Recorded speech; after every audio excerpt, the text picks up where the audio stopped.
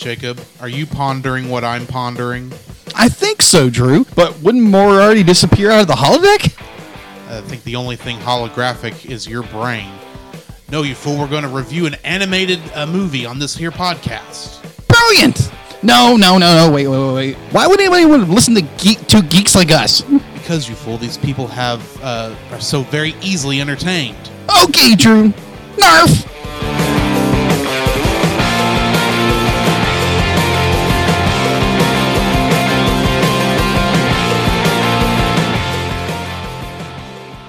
Hello and welcome to another episode of The Cellcast. Joining me today is a man who just likes riding around on his motorcycle, Jacob. Why, thank you. I'd like to introduce a man who had his hand cut off and grafted a Gatling gun onto it. Welcome, Drew. How are you doing today, Jacob? Man, I'm doing pretty good. Hang on, I just realized I should have answered that. So. I pity the fool who doesn't have a gun on his arm. Who wouldn't? All right. How are you doing today, Jacob? Man, I'm doing pretty good.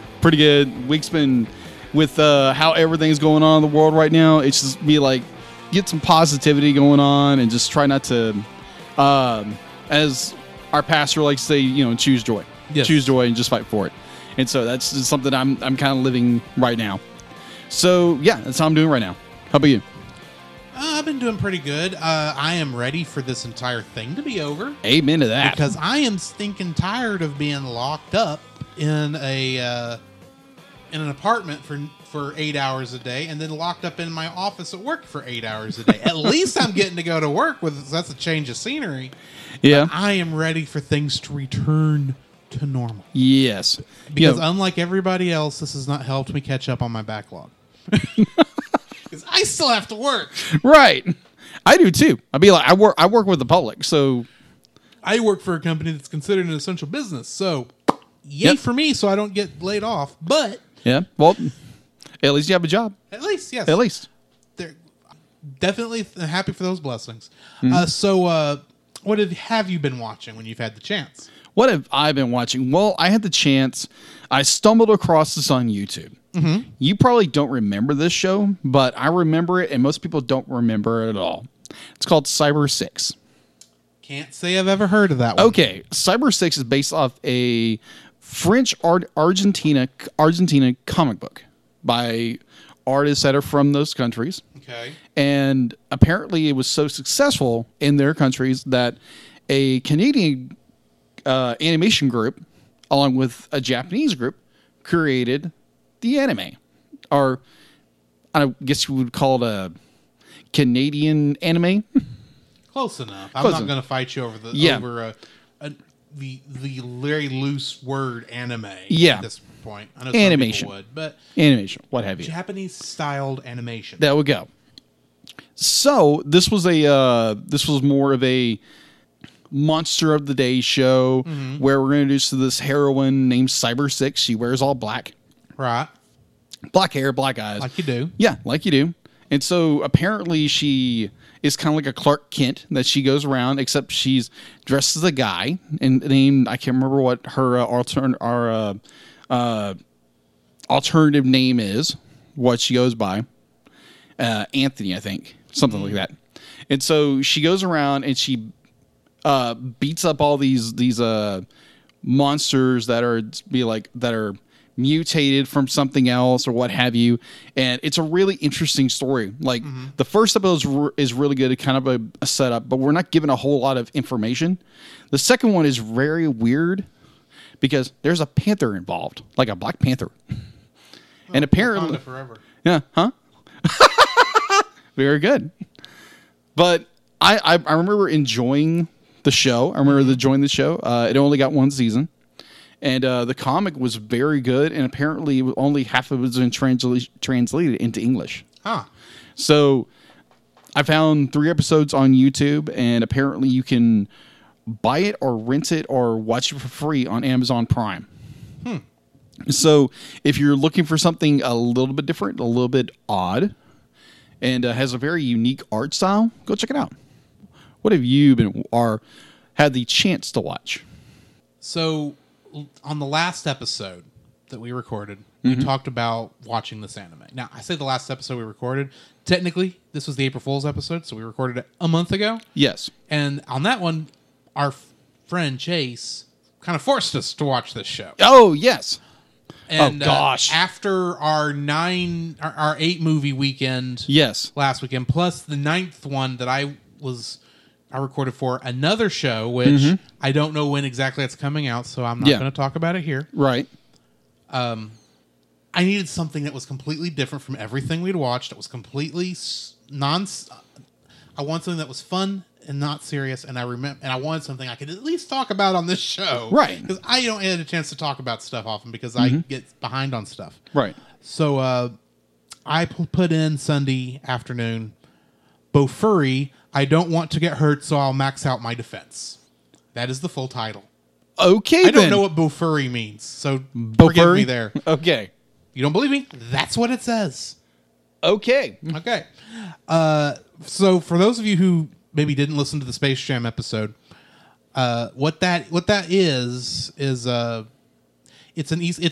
one of your standard isekai shows, but instead of them being reincarnated, instead of it being the incarnated in a fantasy world trope, this goes back to the SAO style where all the characters are playing a video game. Oh, okay. In this case, though, unlike SAO, nobody is stuck in the video game. They can leave at any time. Which is nice. That is nice. And this is more of a comedy thing because it's just about these characters playing this game. Mm-hmm. There's no overly dramatic thing where if they don't beat the final boss, it'll destroy the actual world. There's nothing like that. Okay. At least I don't think there is. It's literally just a bunch of friends getting together and playing an MMO. Okay. What makes it interesting though is this MMO, you apparently have complete control over all your stats.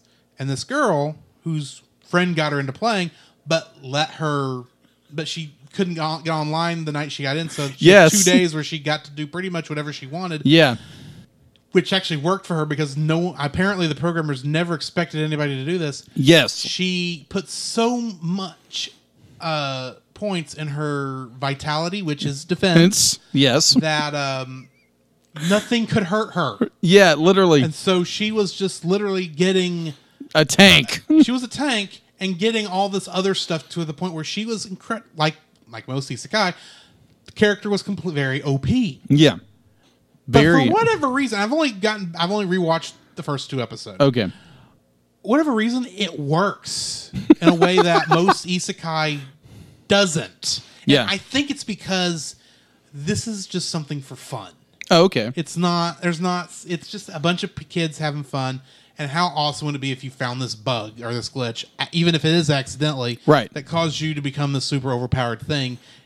And my understanding is they nerf her at some point, where she can't actually do all the stuff she can do. But yeah, it's just a fun show, and I've been enjoying it. It's kind of goofy, admittedly. Oh, yeah. But the animation is spectacular. Agreed. And the logic of the show makes a weird kind of sense, but it does make sense. Okay. And but I also have to talk about another show that I watched. It will be it's Friday. I watched it the Thursday before we recorded this, but it'll be 2 weeks ago for y'all. The season finale of season 1 of Star Trek Picard. Oh my goodness, this was so good. But this is not a Star Trek show. No. I'm going to let it go. I'm just saying it was good. It was fun. If you're a big Star Trek fan, I know new Trek is sometimes hard to swallow. Mm-hmm. Believe me, for this episode, it was worth it. Yeah, I think I saw a clip on YouTube from that, and it was like, oh my gosh, a certain character kind of takes a seat and then a chair and does this, and it's like, oh, this is kind of cool. Anyway, yeah, it's just a fun. I enjoyed that show. I know some people don't like it because it's new Star Trek and can't stand the fact that it's not Next Generation season 8, but I don't care. I'm enjoying it. So I enjoyed it. So I'm looking forward to first to Discovery season 3, supposedly later this year. We'll see. Yeah. And then apparently Picard season 2 next year. So, yeah. Okay, very cool. And supposedly, there's another show coming out this year, Star Trek related, that's going to be on Nickelodeon, and it's going to be animated. I heard something about called that. Star Trek Lower Decks. Mm-hmm. It's going to be based on all the what would normally be extras on the show. Okay. But yeah, that's what I've been watching. And a touch of news. Okay. Rock on. A touch of old news, but news. Yeah. Okay. So, because we're recording this a touch early, we are skipping the news again. Yeah. But the good thing is, there's no news right now. Yeah. In fact, as a fair warning, unless something dramatic pops up, since we're going to be a little ahead because we're trying to stay ahead of the virus, Yeah. we may do something else besides the news segment in the coming weeks. Yeah, and ever since, like, how, let's face it, right now there's not a lot happening, and what is happening is kind of disappointing and sad. And we've had 3 weeks of negative. We want positive at this point. Yeah. So if the regular news won't give it to us, we'll talk about something else. Yeah, exactly. So, yeah. So instead, this time, since we are talking about Final Fantasy VII Advent Children, in celebration of the release of Final Fantasy VII Remake Part 1. Yes. Funny how the Part 1 never shows up on anything, but it does only take place in the Midgar section of the original game. We're going to talk about Final Fantasy VII. Okay. Give you all a little bit of context. So, to some degree, I'm going to go ahead and give this warning, since we are going to talk about the original Final Fantasy VII, and because of the way the remake is going to be set up, we might be talking a bit about spoilers for the game, Final Fantasy VII Remake, because we're talking about the game it's based on. Yeah. And there's just some things that we have to talk about that we can't not talk about. We don't want to spoil, and we're just giving y'all a fair warning. So, for this next section, actually, if you have not ever played Final Fantasy VII, or watch the game, maybe watch the game, but if you have never been exposed to Final Fantasy VII before this point, I'm just going to go ahead and suggest turn the episode off for now, because I don't want to spoil parts of it for you. Even the stuff that's not coming up in this part of the game that they're remaking right now. Yeah, just skip this section. Or just skip the rest of the episode, because let's face it, Advent Children takes place after all this. That is true. So, yeah. That's what we're going to talk about. So, I guess I should go ahead and throw in our semi-spoiler warning. The following is a spoiler-filled discussion about the video game Final Fantasy VII. Listener discretion is advised. So, I actually played all of Final Fantasy VII. All right. About twice. Okay. You, I know, don't play video games often. No, I do not. I do have a connection with the game via watching my 2 younger brothers, Jim and Daniel, and my cousin Brian, because it was almost every weekend thing. So my cousin loved playing video games. My brothers play video games. The only problem is we were Nintendo kids. So my connection with the game is rather more of viewing the game from while others watch. So when I was younger, me and my younger brothers, Jim and Daniel, were Nintendo kids. And my cousin Brian, who was a PlayStation kid, he also played Nintendo, what have you. He was a single kid. He was a single kid, a only child. And so I don't know. I kind of like the idea that I was a single kid. So it was like almost a weekend thing. Be like, we would drive over to my aunt and uncle's house where we would spend basically the weekend playing, or vice versa. And so Brian we would hook up his PS1, going back that far, The original PlayStation, and I would watch them play Final Fantasy VII. A funny point, many years earlier on I think it was the original Nintendo, was Final Fantasy III. That was on the Super Nintendo. Okay, Super Nintendo. Okay. And for those of you keeping up with the numbering, it was released in the United States as Final Fantasy III, but in the official numbering, it is Final Fantasy VI. Okay. So this is a funny story. Very funny story. And if you've heard it, bear with me. So I don't see any bears. yeah. Well, there's a Barrett. So we're sitting in my cousin's room. And so they decided we're going to play Final Fantasy 3 all day. And so they would play for a couple hours, have to go outside, have to go to lunch, leave the game paused. So we're playing it for like 14 hours straight. Yeah. And so we walk in, it's like late afternoon, and they're playing it, and all of a sudden, there's smoke coming out from the back of Brian's TV. And you didn't turn the TV off when you turned the exactly, and these are like older tube TVs of the early 90s, so it starts smoking. Oh my! Yeah, so yeah, we literally burned up Brian's little 12-inch TV playing Final Fantasy 3. And I think it was Final Fantasy 3. Guys, if I'm wrong, if you're listening, please correct me. Well, let me ask you this: did it have an opera scene? Yes. The main character was a girl with lime green hair. I could be wrong. And a red armor. Maybe. It starts off. The game started off where they're in a bunch of mechs walking across the tundra. You may not have seen the very beginning of the game. I probably did. I'm just probably recalling it. Probably it is Final Fantasy 6. I'm just going to call it by the name I know. Yeah, 6, 3. Yeah, they're the same game. Okay. It was probably that one. So yeah. Yeah, so I remember very clearly, like, Brian is like, oh my gosh, guys, you have to see this scene. You have to see it. This is such a great movie. Or great, cut scene in this game. And he's talking about Final Fantasy 7. So we run into the room. We're into the room. And it's like, okay, we're gonna set it up. We're gonna watch this. It's gonna be amazing. So I'm like, I have no context what's going on. Be like, oh, it's Final Fantasy. I know what's going on in the game somewhat. And so it's Aerith's death. It's like, oh, this is so good. This is so good. But you have no context. Yeah, for her death. Yeah, don't get me wrong. It is done well, and it makes me mad every time I've seen it. Right. Because they time it to be at the end of disc 1. Yeah. Like literally, the cutscene of her falling in the water at the Forgotten City. Yeah. And then it pops up and says, "End of disc 1. Insert disc 2." Thinking, yes.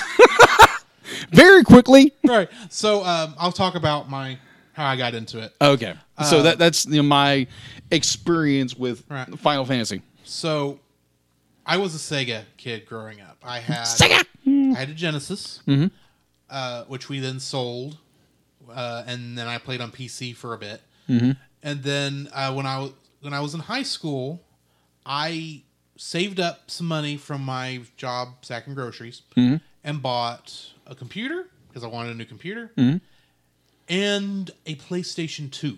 Ah. And when I was doing my research trying to decide what game I was going to buy, the first game I bought was... I'm going to let you guess. What was the first game I had on PlayStation 2? Oh, that's interesting. I bet you can guess it. Because it comes up all the stinking time. Oh, I don't know. Something to do with Kingdom and Hearts. Yes. My first PlayStation 2 game was the original Kingdom Hearts. Of course. Raise your hand if you're surprised. It's okay. I can't see them through the radio. Anyway. Radio? So I'm assuming... An iPod is essentially a portable radio. I don't care. I'm old. Bite me. It is a radio, even if we're not listening to the radio signal. Sure. Anyway. So the first game I had on my PlayStation 2 was Kingdom Hearts 2. Yeah. Or Kingdom Hearts 1. And if you've never played Kingdom Hearts, I guess maybe some people here haven't. Yeah. It's a crossover with Disney characters and Final Fantasy characters. Yes. I had the Disney reference, and I heard this Final Fantasy thing was pretty cool, but I'd never played a Final Fantasy game. Right. So, and I actually remember I got I had gotten my parents somehow to allow me to subscribe to a gaming magazine, EGM, Electronic Gaming Monthly. Mm-hmm. And I remember one of the cover stories, not cover story, but one of the headlines they showed on the cover was Eris Lives. And I'm going, who's Eris? So, my first exposure to Final Fantasy VII, the scene is already spoiled for me, and I don't even know what it is yet. Yeah. And, of course, I played through the game and thought, I kind of like these characters. I wasn't separating in my mind which character was which. The entire time I first played 7, I was expecting Squall to show up. Of course, never happens. Of course. But I was getting into gaming. I played through most of Kingdom Hearts. I was looking to grow my PlayStation library. And I knew the PlayStation 2 could play PlayStation 1 games. And you could find these things for like $10 everywhere. And I happened to find a copy of... I knew I wanted to play a Final Fantasy game because, this is good. I love these characters. I want to play more things with these characters. And it just so happens... And I didn't know one game from another. So, Final Fantasy. First one I happened to be Final Fantasy VII. Oh, okay. And... I'm going to fully admit here, as a detriment to my gaming points, gamer card. You can reject my gamer card for this. I don't care. I played through up to a certain point, and I couldn't get past it. Instead of trying to get past it, I threw in a Game Shark and finished the game on a Game Shark. Oh! Because it's just like, it got to a point where it's like, I love this game. I'm more concerned with what's going on in the story than I am with how... well I do through a fight. And I was getting to a point in this fight because I'd been fighting this black dragon at the bottom of the Nibelheim, on the way to the Nibelheim reactor, Mako reactor. Yeah.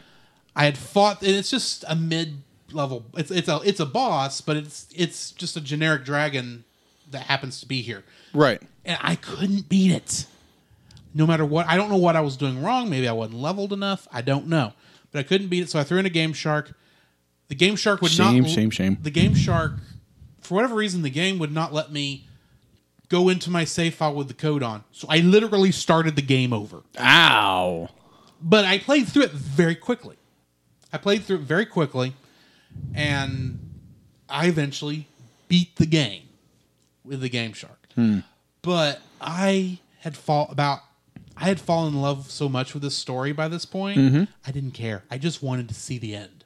That's how strong this game is. Yeah. Especially, and you go back and look at screenshots, and you realize you can count the polygons that each character is made up of. Very true. Because the art style for this game is very much it's very much the same style of art that the sprites were made up, based off of between Final Fantasy 1 and 6, even though... this was Tetsuya Nomura's first game in the Final Fantasy series where he designed the characters. The general proportions for all the characters were still the same as Amano's was during 1 through 6. Yeah. And so on PlayStation 1, the first game Square made for the PlayStation 1, the graphics kind of look wonky. A little bit. But the storytelling is such that... you get to the Aeris' death scene, even though you're moving back and forth between these really high-quality full-motion videos, and then on the overworld, you got a character model with 7 polygons that kind of looks like Cloud. Yeah, a little bit. And then you have the battle things where it's the battle models where they look closer to the actual character concept art because they spent more money on those models, but they're still very... blocky, and yet with all that weirdness, Aeris' death scene still made me cry. Yeah, and that still is the first game that ever elicited an emotional response out of me, other than, "Oh, this is awesome!" It was like, and the thing is, I knew it was coming. Yeah, I had known since the first time I put the disc in and saw, "Oh, Aeris is in this game," because I had been spoiled on this, 3 or 4 years prior to this when I first got that magazine. And yet the way they did it, because I didn't know when it was going to happen. Yeah. I just thought, this will happen like halfway through the game, 2/3 through the way through the game. Near enough to the end where it's not going to affect my playthrough. No. It's the end of the first disc. End of disc 1, it's like, tear my heart to kill you, Sephiroth. If I didn't already want to kill you anyway. But, that's pretty much my first time playing the game. Things I like about the game, you lead up. I don't know how much of the game you played or you watched. But one of the best moments. Okay, so there's this character in the game called Kate Sith. Mm-hmm. Kate Sith is the Jar Jar Binks of the Final Fantasy universe. I didn't know that.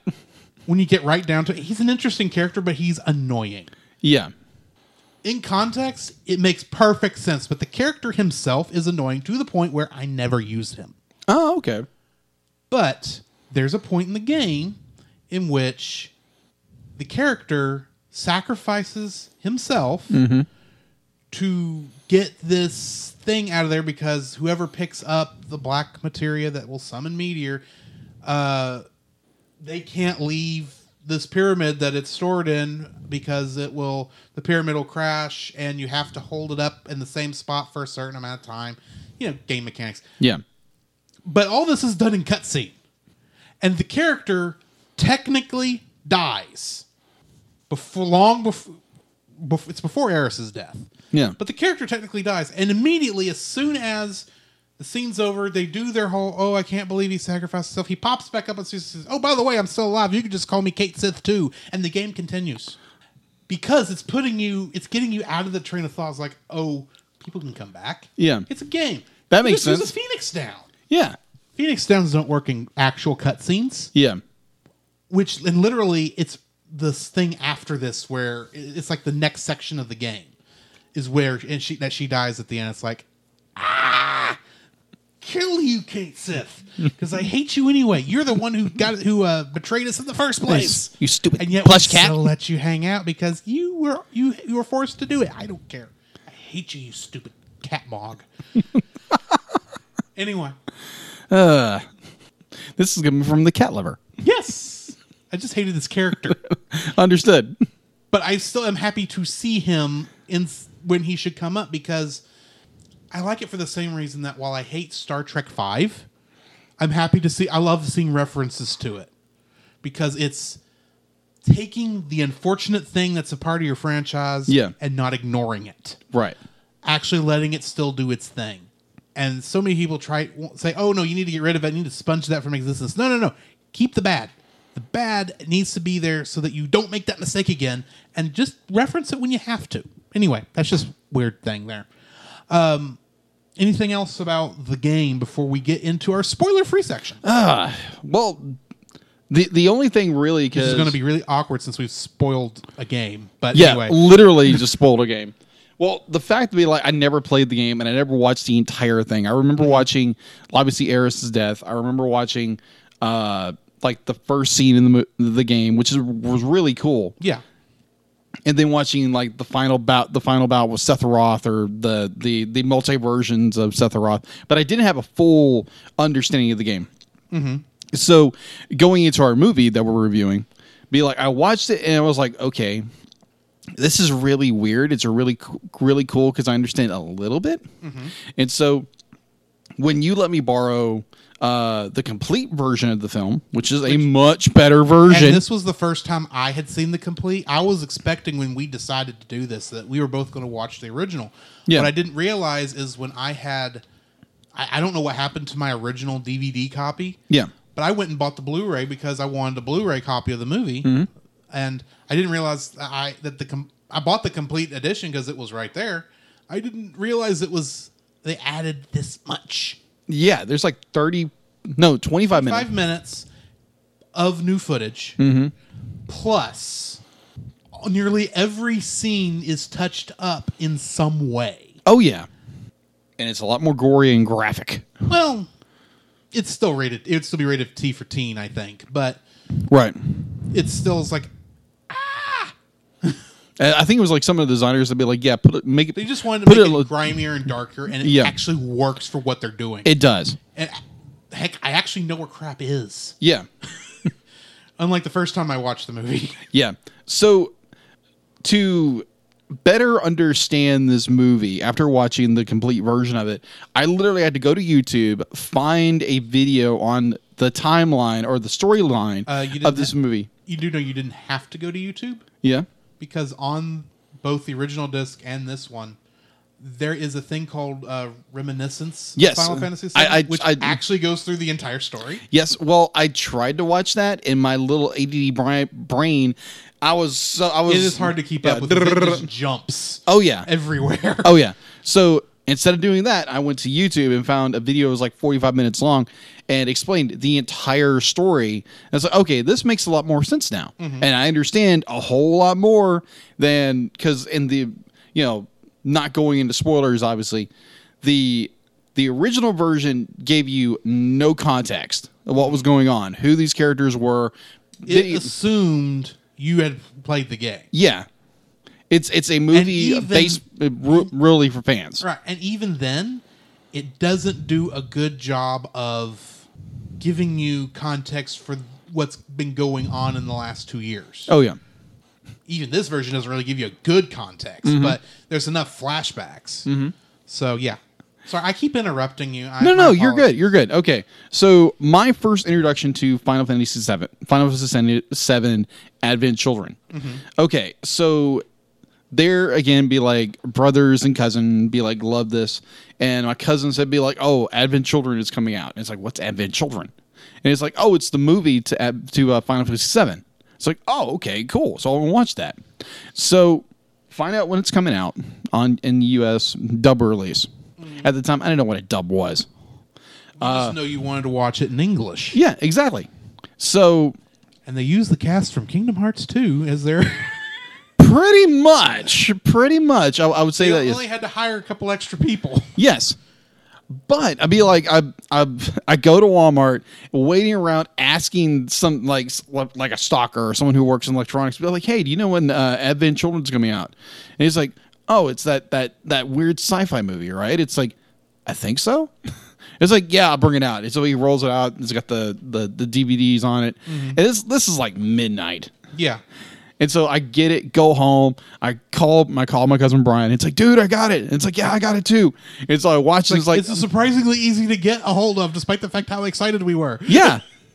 I honestly don't remember if there was ever a U.S. theater release. I don't think there wasn't. Okay, that makes sense. There might have been for Advent Children Complete. I somewhat remember an advertisement for like a Fathom event of that release, but I didn't know enough to just go, oh yeah, I want to go do that. Or I might have been busy when it came out. I don't know. Because this is came out like 4 or 5 years after the original 7. Yeah. Original Advent Children. Yeah, 2009 when this came out. Yeah, 2009. So it's like, yeah, that's, kind of building up to, because I had no idea what Advent Children was. All I knew was that it was a Final Fantasy VII movie. It had Cloud. It had all the characters in it. And let's say the original version is interesting. Let's say that. It's short. Yeah, it's very short. It's the original Final Fantasy VII Advent Children is about 30 minutes of setup for an hour's long worth of nonstop fights. True. And don't get me wrong. I was fine with that when it came out. Yes. I did not expect yesterday, when I plugged that Blu-ray in, what I was going to get. I plugged it in and thought, okay, let's start Advent Children. I've got, my pizza, a frozen pizza that I'm eating. And it starts off as like, wait a minute. This isn't the next scene. This isn't the scene that plays with after Red 13 and his 2 kids 500 years after the end of Final Fantasy VII. This isn't the scene that immediately follows that. It's supposed to go straight to the Northern Crater. Why is Kadaj talking to Rufus now? Oh. Yeah, I was like, oh, okay, that's interesting. So yeah, I'd be like, yeah, it's a film that be like I liked, but I didn't understand. And when you said, be like, oh, I've got the complete version, I'll be like, and I asked, be like, can I borrow it? It's like, yeah. And I was like, oh my gosh, it's such a better film. Yes. And it's be like, you understand things better, even from a non-gamer perspective. It's a better told story. Yes. Oh my gosh.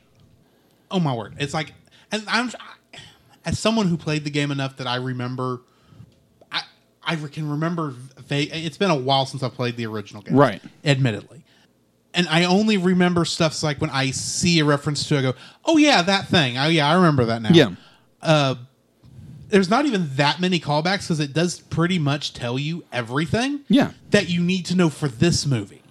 it doesn't tell you everything that happened in the game. You don't get you get the idea that Cloud beat Sephiroth at the end of Final Fantasy VII. Yeah. You don't get to see Cloud beat Sephiroth at the end of Final Fantasy VII. No. You don't get to see his mini meteor attack that destroys the entire solar system before it hits you multiple times. I don't know how he destroyed that many solar systems when I played that original game. I had no idea. Because that was the thing about that Game Shark code. It did not help me in that fight because all I had was max HP and it only hit at the beginning of the battle. So I was playing defense the entire time because it would nearly kill you. Ah, okay. It was a percentage hit, not a HP hit. All right. It's fun. All right. Sorry. No, I got off track. No. Like we always do. Yeah. We're about to the end of the spoiler-free section, I think, of this movie where we actually are going to have to get into it. I like this. I love this movie. Yeah.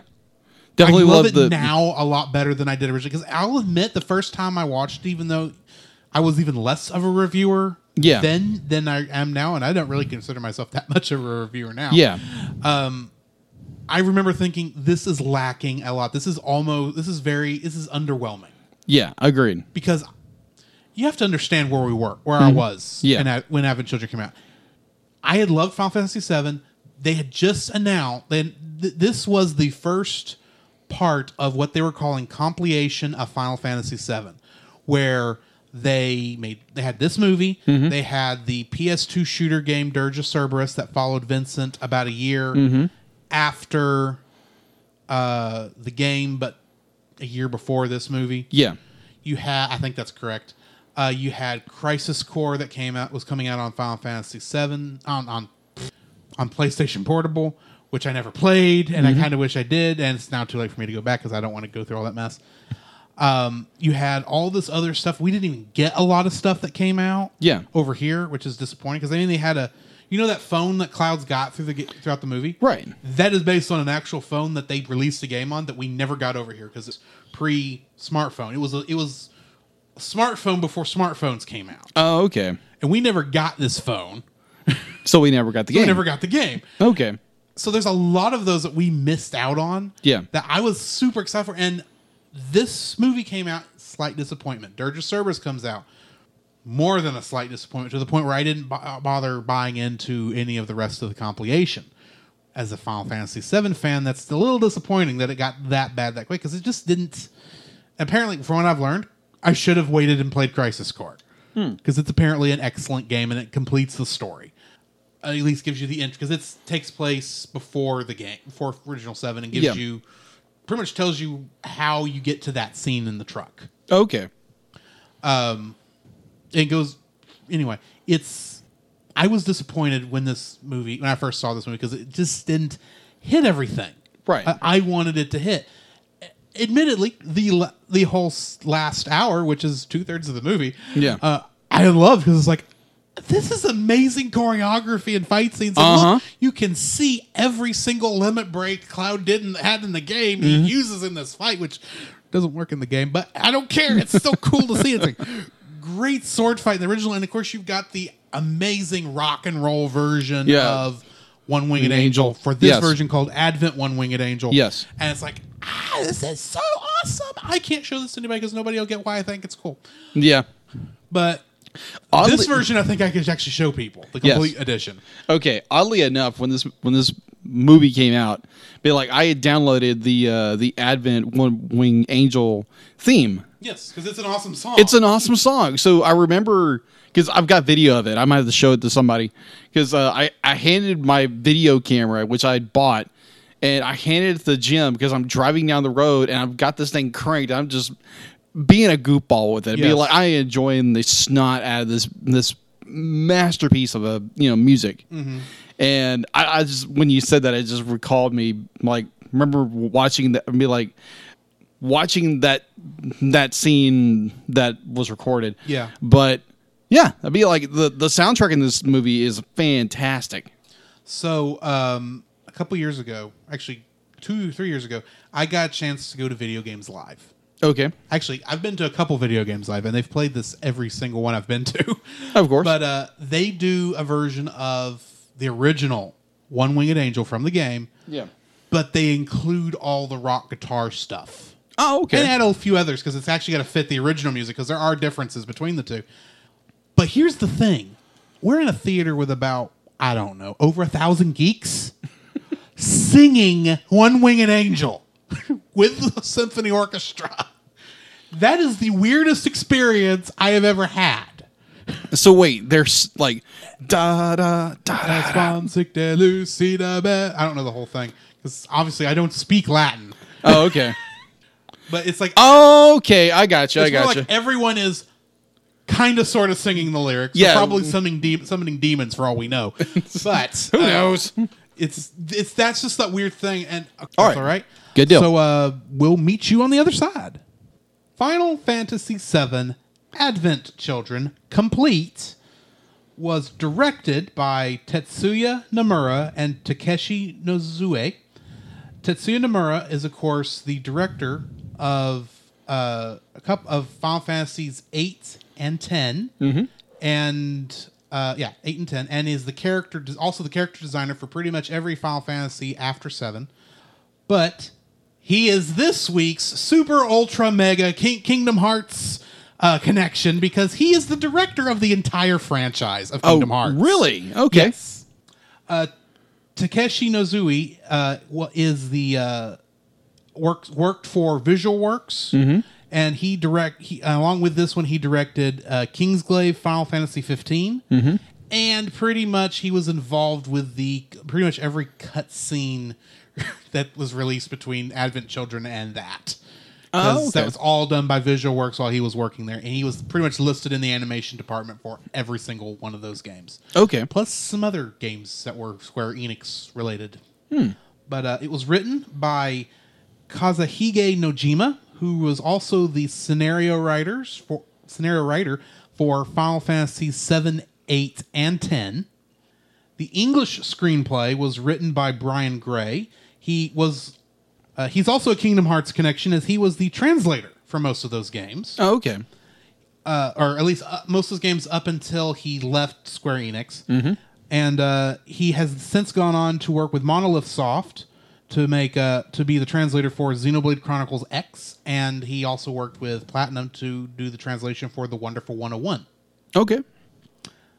The composer for the music to this movie was, of course, Nobuo Uematsu, who, along with composing the music for the original game, composed almost all the music for Final Fantasies 1 through 11. Yeah. He did have help in 10 and 11. 12 had an entirely different composer.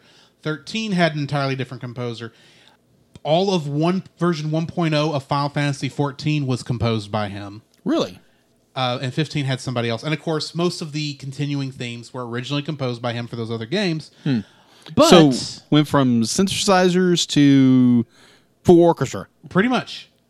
Went from hand programming chips in a Nintendo Entertainment System to full-on orchestra.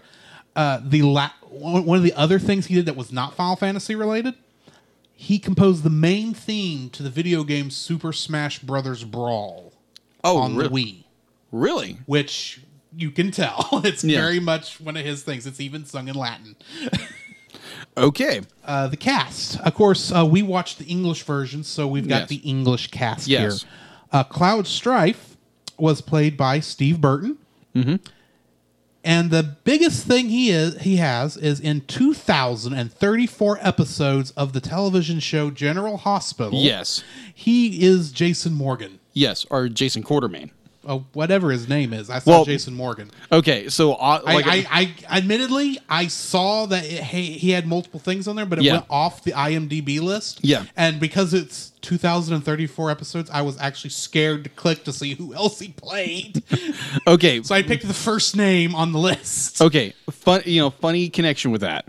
Okay, so when my parents pulled us out of school for reasons I think we talked about. We did homeschool for 2 years. And so the only thing on during the middle of the week, because Mom had to watch her soaps, which was on NBC, I believe. I could be wrong. And so General Hospital was one of the shows. And so we had to watch for 2 years, had to watch General Hospital. And for some odd reason, I enjoyed it. I enjoyed that when you're forced to watch something, after a while, you kind of go, wait a minute, that's not what was going on. Yeah. So like why is he doing that? And suddenly the plot twist designed to get 50-year-old women to go crazy. You're suddenly like, wait a minute, he can't do that. Yeah, exactly. He killed her? Yeah. Or wait a minute, she's back? What? Why does he look different now? Oh, different actor. Oh. But yeah, so when I watched this film, when I first heard Cloud, it's like, wait, that sounds like Jason. It's Jason. It's Jason. Okay.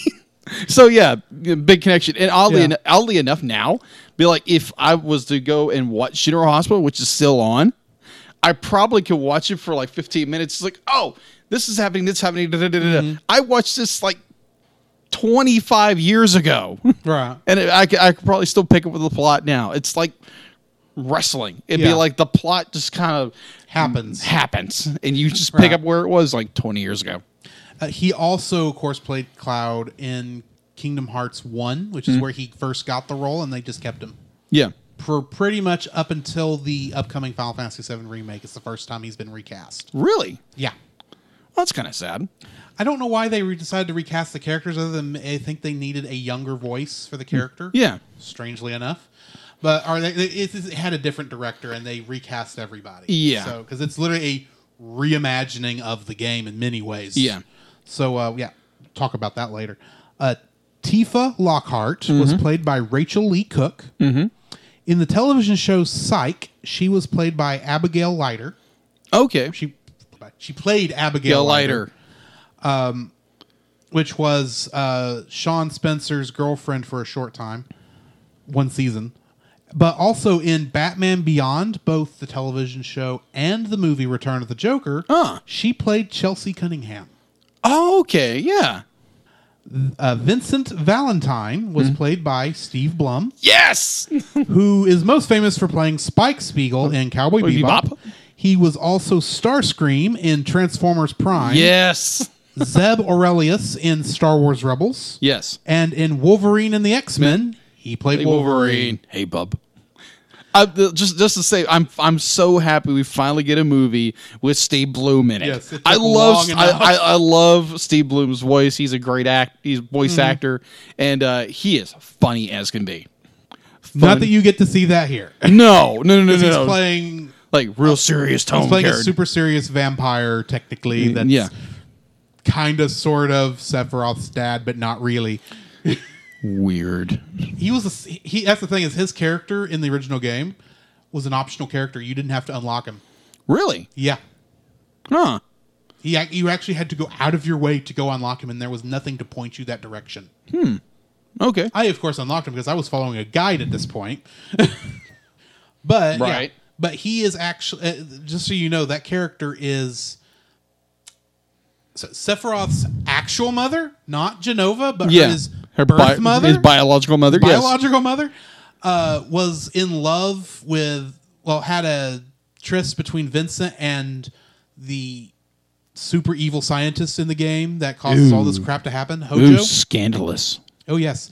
And technically, Hojo and her are the one that had the kid that became Sephiroth. Really? And Hojo is the one that injected the most amount of Jenova cells into Sephiroth. That's right. Caused him to go crazy eventually.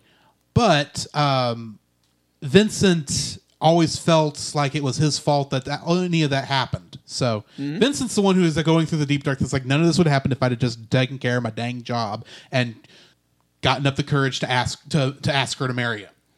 True. Literally, that's what happened. Wow. So, and somehow, because of the weird experiments Hojo would end up doing on Vincent, he became an undead vampire.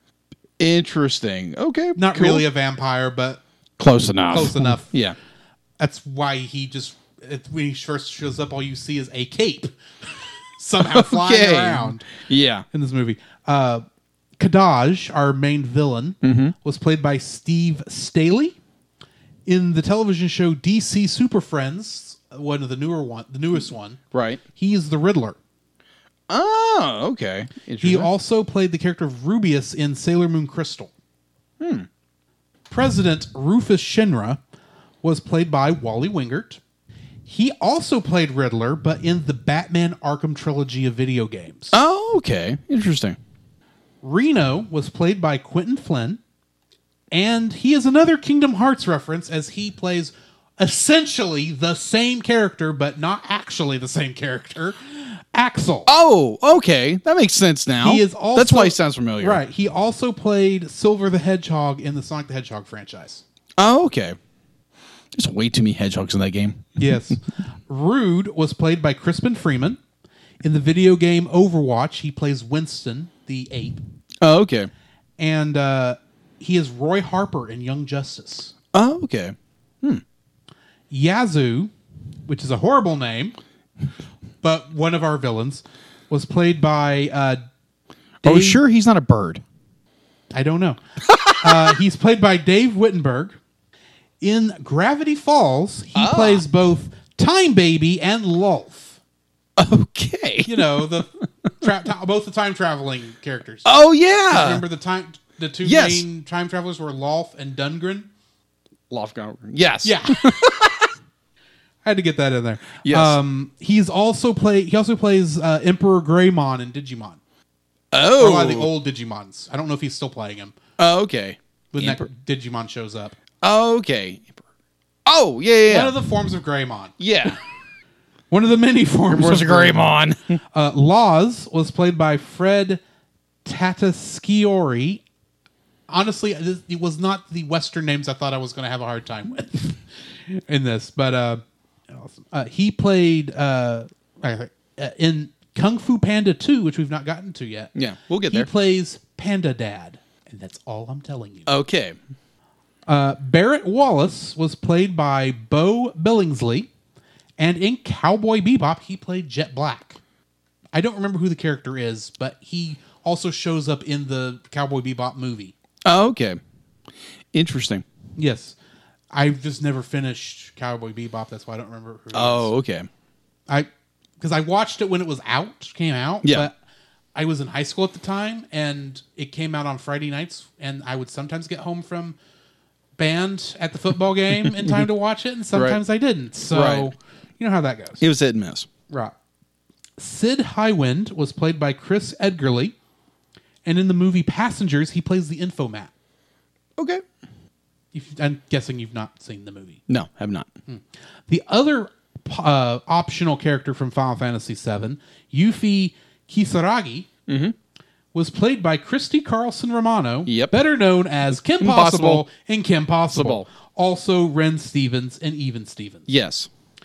Kate Sith was played by Greg Ellis, and in the 2009 Star Trek reboot, he played Chief Engineer Olsen, who Scotty would have to replace. Oh, okay. I gotcha. Red 13, a.k.a. Nanaki. I'm going to use both of his names. Okay, Nanaki. Yeah, he was played by Liam O'Brien. In Carmen Sandiego, the new one, he played Professor Maelstrom. And in Wolverine and the X-Men, he played Nightcrawler. Ah, okay. He played a cool a.k.a. character. Kurt Wagner. Yeah.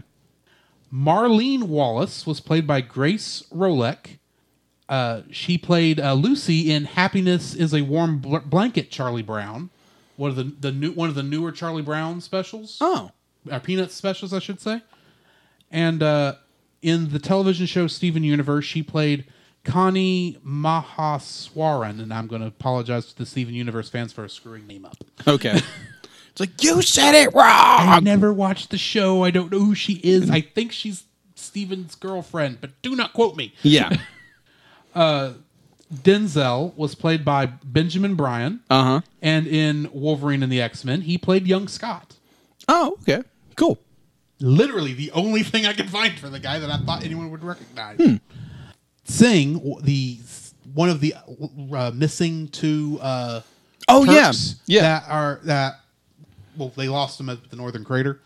Was played by Ryun Yu. And in the video game Doom 3, he played Dr. Jonathan Ishii. Okay. Cool. Elena, the other missing Turk for most of the movie, was played by Bettina Bush. And in an old Rainbow Bright special called Rainbow Bright and the Star Stealer. Wow. This is the thing she's most known for. She played Rainbow Bright. Wow. Okay. That was the most fun one I found, I'm going to admit. Okay, that would be a very interesting booth to walk up at a Comic-Con. Yes. Like, who?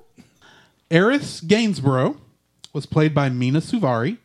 And also in Psych, she played the villainous Allison Cowley. Okay. You've never watched Psych. I've watched very little of it. This was a character that continued to show up. It showed up twice near the end. Oh, okay. But I thought it was funny that both Tifa and Eris were in Psych at Oh, one okay. point. Following around a fake psychic. Yes. Reeve Twesty, the actual person behind Kate Sith, was played by Jameson Price for probably his one line, I think, in this movie.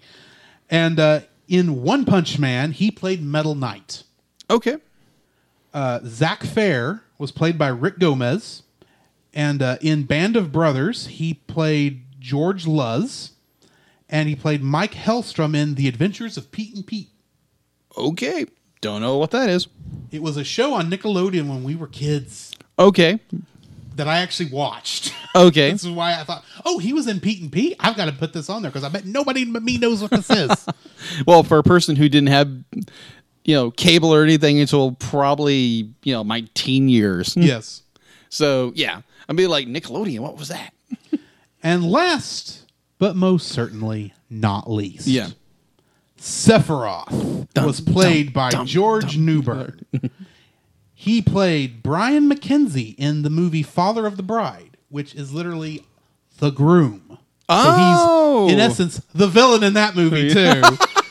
He plays a really good villain. But in the Bruce Timm animated universe for Justice League, and I'm assuming also for Superman, the animated series, he played Superman. Oh, I can hear that now. Yeah. Oh, my gosh. He played the Man Talk is still about a 180-degree turn. Exactly. Oh my word. So yeah, that's the cast list. So wow. what have you got for our box office? What little box office Well, there let is? me read. Really wasn't a box office for this. No, there is a little bit of one, but I kind of stretched it out a little bit. Yeah. Wow, I'm still digesting that Superman and Superman to Sephiroth. You will never sleep. No, You will not I sleep won't. tonight. I'll sleep like a baby. Just like, good night. That's so weird. Mm-hmm. Multifaceted actors. Weird. Yes. All right. So in the box office / a lot of information on this movie. All right. So on IMDb, it is a 6.9 out of 10. Now, I'm guessing that's the original cut. that's the original cut, obviously. And so on Rotten Tomatoes, it had a 33% Rotten Tomato score, but the audience score had an 84%. Yeah, because the audience knew what the crap was going on. Yeah. Critics probably did not. It's like, what is this? I don't understand it. The fighting is good. Yeah. But past that, I don't understand this story. I was the exact same most way, of but us didn't understand this story, and we knew who all the characters were. yeah. All right. So, In the original cut, So I threw in something, for audiences where be like, hey, I want to watch this. Be like, where do I find this movie? Okay. So you can find it free on Sony Crackle. Mm-hmm. You can find it for free there. makes sense. Okay. And most everywhere else on Amazon Prime, you can buy it for $2.99. Mm-hmm. YouTube can buy it for $3.99. And you can buy it, obviously, renting the movie, obviously. You can obviously purchase it on Amazon Prime, which is the version we're watching, which is Final Fantasy VII Advent Children Complete. You can obviously buy that on Blu-ray, in which, like, after we're done with this and I get my next paycheck, I'm buying it. This was such a better version. Heck, I might give my version away. Keep an eye out on that. Yeah, maybe. All right. So let's get in production. So it was produced by Square Enix Company, and like Drew said before, it was also produced by Visual Works and Square USA. Mm-hmm. It was distributed, obviously, by Sony Pictures Home Entertainment in the USA. Mm-hmm. They pretty much were partial owners of Final Fantasy at the time. Mm-hmm.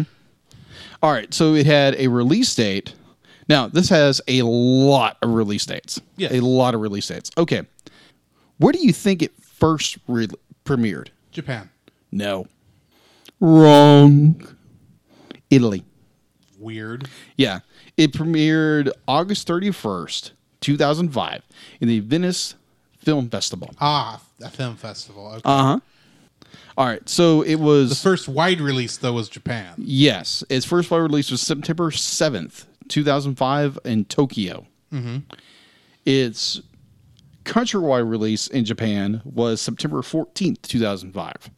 The U.S. release was almost an entire year later with August 25th, 2006.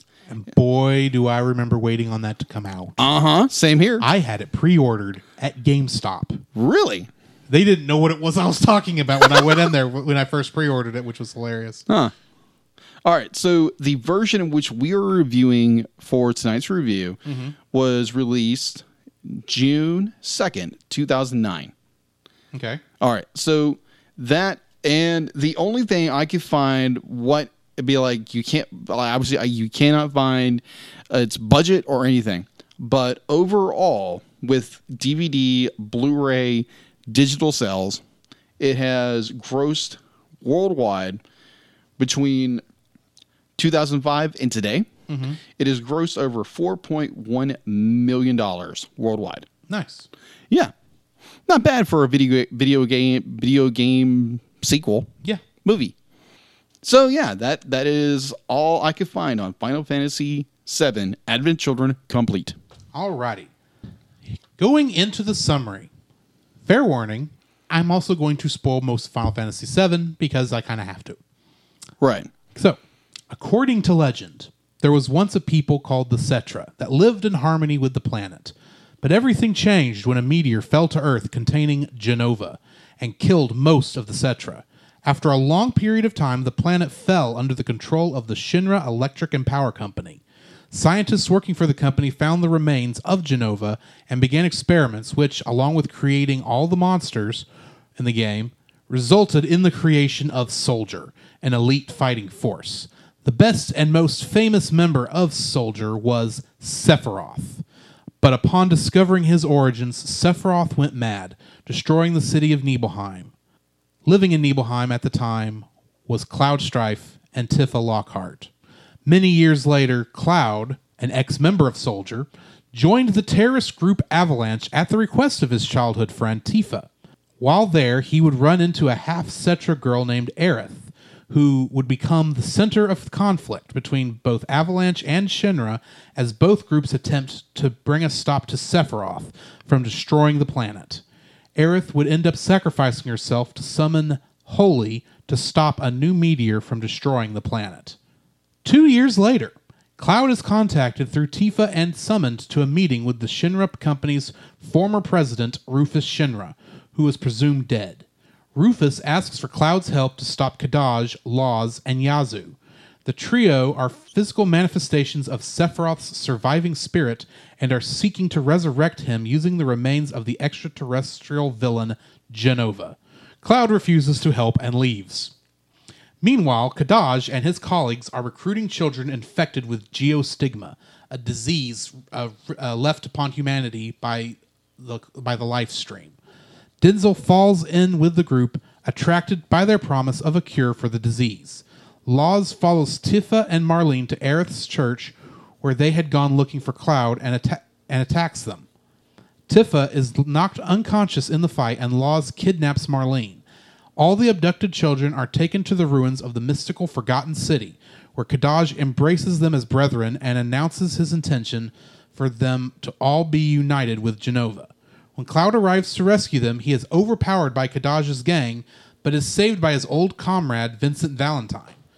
Demoralized by his failure, Cloud asks if sin can ever be truly forgiven, to which Vincent calmly replies that he has never looked for forgiveness. Cloud decides to keep fighting and returns to the city. When Kadaj has summoned Bahamut Sin and other monsters to terrorize the population. With the help of his companions, Cloud engages and defeats the monsters. Kadaj confronts Rufus Shinra, who reveals he possesses the box containing Jenova's remains. He attempts to destroy it, but Kadaj manages to save it and flees the city with his companions. Yazoo and Laws are apparently killed, along with the rest, by an explosive planted by Shinra's agents. Cloud chases Kadaj down and engages him in battle, ultimately subduing him. Outmatched, Kadaj opens Genova's box and fuses with its contents, transforming into Sephiroth. He then tells Cloud he will be able to use the life essences of Geostigma sufferers to achieve complete domination over the planet. He and Cloud then fight, and throughout the whole encounter, Sephiroth appears to have the upper hand, flinging Cloud repeatedly into walls and finally impaling him through the shoulder. He asks Cloud to tell him what he cherishes, so that he can have the pleasure of taking it away. To this, Cloud replies that he cherishes everything, and uses his limit break, Omni Slash, to defeat Sephiroth. Sephiroth's spirit departs, leaving behind the mortally wounded Kadaj. As he lies dying in Cloud's arms, a healing rain starts falling across the land, curing the people of their geostigma.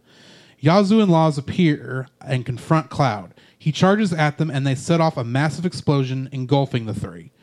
Cloud has a vision of his deceased friends, Aerith and Zack, who say that his time to join them has not yet come. He then awakens in the church, healed of his injuries and surrounded by his friends. Behind them, he sees Aerith and Zack leaving the church and hears Aerith's voices say, "You see, everything's all right."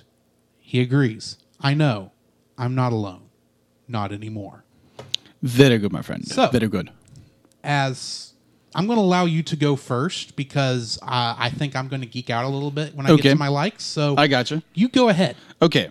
So like we did last star. So has become tradition now. Let's go to the whiteboard. All right. So this is only the second time we've gone to the whiteboard. Yes. And I kind of delete every mention of the whiteboard in the last episode. You had to say that. All right. So my first like would be a very fulfilling story. Mm-hmm. Very fulfilling story, unlike the original. Okay. So obviously we all got to see the original. And there again, I had to go and watch a storyline video to understand everything because I didn't play the game, like I said before. Mm-hmm. And the complete version, or the director's cut as some would call it, fills out so much of what, because in the original I had no understanding who Denzel. Thank you. I knew I was going to say it wrong. Denzel. But I had no idea who this kid. Denzel Washington. Yeah, Denzel. Yeah, Denzel, whatever. So Denny, whatever. In the original movie, all we know is Denzel, whatever. All we know, he's this orphan kid that somehow he knows Cloud. Mm-hmm. And he gets sucked into Kadaj's gang and becomes one of his puppets. That's all we know. And so in the complete version, we get a full fleshed out character arc of who he is, why he knows Cloud, and it's all incredibly powerfully, emotionally charged writing masterpiece. Mm-hmm. And then you get where in the original version, you barely see any blood or any like dirt or grime. I think in the original, the only time you see blood is when Kadaj throws Elena and Sing's employee IDs down, and they're covered with blood. I think that's the only time you saw that in the original. Well, also the time where, the first time we see Cloud when he's riding riding on his very awesome bike. Yes. And the Kadaj gang surrounds him. He gets shot in the forehead, and his glasses break, mm-hmm. and so he get that little speckle of blood.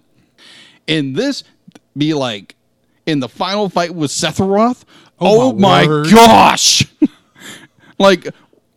It's like that this stab that cranked up to 11. Be like he gets stabbed. He stabs so hard the music stops. It's like.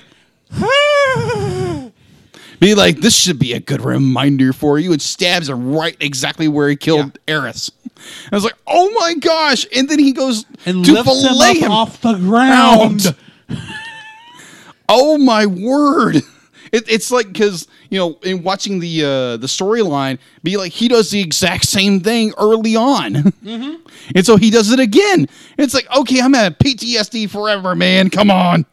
So the story is so well crafted.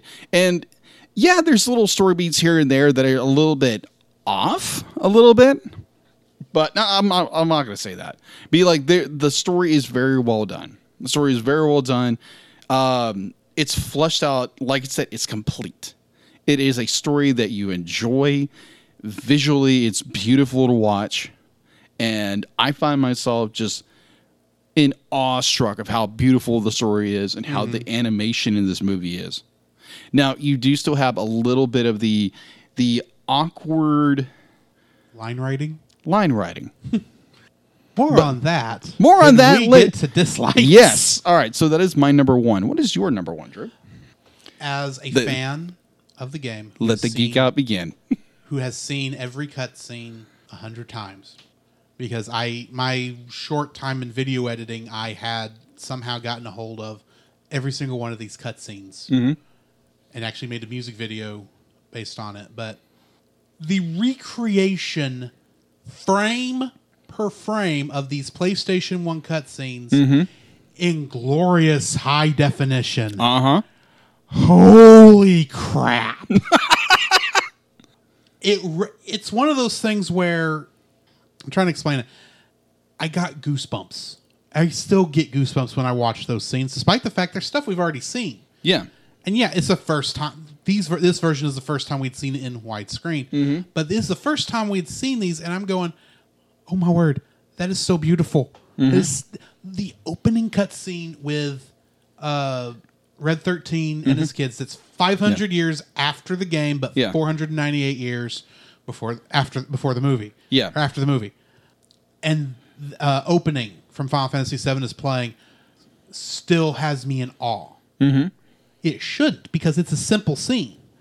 In case you're curious, that is actually the final scene of Final Fantasy VII. Yeah, it was after the credits, because it has this is the after credits scene, and they use it for the opening scene here. Yeah, which is awesome. Yes, and it looks gorgeous.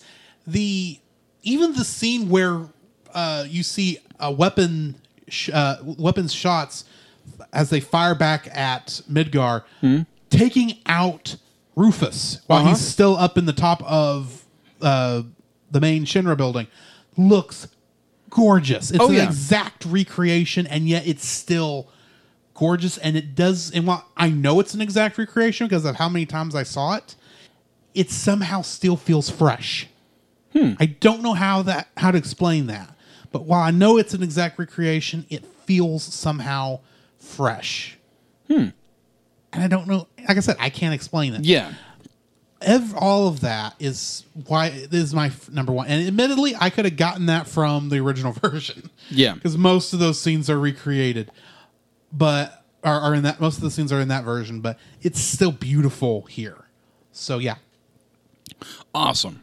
What's your second like? My second like, I actually went into it by mistake in my first like. Would actually be Denzel's story. Yeah. You'd be like, I really don't. It's an amazing story. It's an amazing story. Where in the first one, like I said before, be like, we really don't know who this kid is. In this version, like, we get a full background. We get his parents died, and the beautiful way in which they use the broken picture frame to basically illustrate everything that goes on, like why he's this, and be like, he has a worse Geo Sigma than even Cloud has. Yeah. And their relationship and how they found each other. Denzel be like not stealing Cloud's phone, but in a way stealing it. But I mean, it's a beautiful story, and be like how he, like, and that entire story arc is so incredibly well done, and it's fleshed out beautifully. And there again, the story in this movie is absolutely breathtaking. It's so much fun. And yeah, that's my number two. What's your number two? My number two. Yes. Now, admittedly, Nobuo Uematsu music is some of my favorite video game music, period. Yeah. And while in a lot of cases, he's just using the music from the game, Yeah. just orchestrated, Yeah. he does go the extra mile with having just a piano version of fighting during the Tifa Laws fight. Yeah. Which is, it's kind of odd the first time I heard Yeah. it. But it fits somewhat because it's in a church. Mm-hmm. And then, of course, you've got the hard rock version of Still More Fighting, along with, oh, shoot. I think it goes from fighting into Still More Fighting. Yeah. With the rock version at the beginning of the fight Mm-hmm. there at the monument. And then you get both, in the complete version at least, you get both Genova in a hard rock battle during Cloud's fight with Kadaj. Mm-hmm. And then leading up to that, crazy motorcycle chase as they're driving down the road. Yeah. As he's chasing him, it's like, okay, this is all awesome. I love how they're using this, even though sometimes it feels like they're using they planned this scene just to use the song. Yeah. In some cases. Makes sense. But how else are you going to get from the edge of Midgar to dead center Midgar in as fast as they need to get there for the big fight? Because obviously your big fight that's going to have lots of big destruction has got to be doing the abandoned part of the city. And of course, that's also where there's so much other stuff. Mm-hmm. And so, of course, we end with Advent One-Winged Angel. Oh, my God. Oh, my word.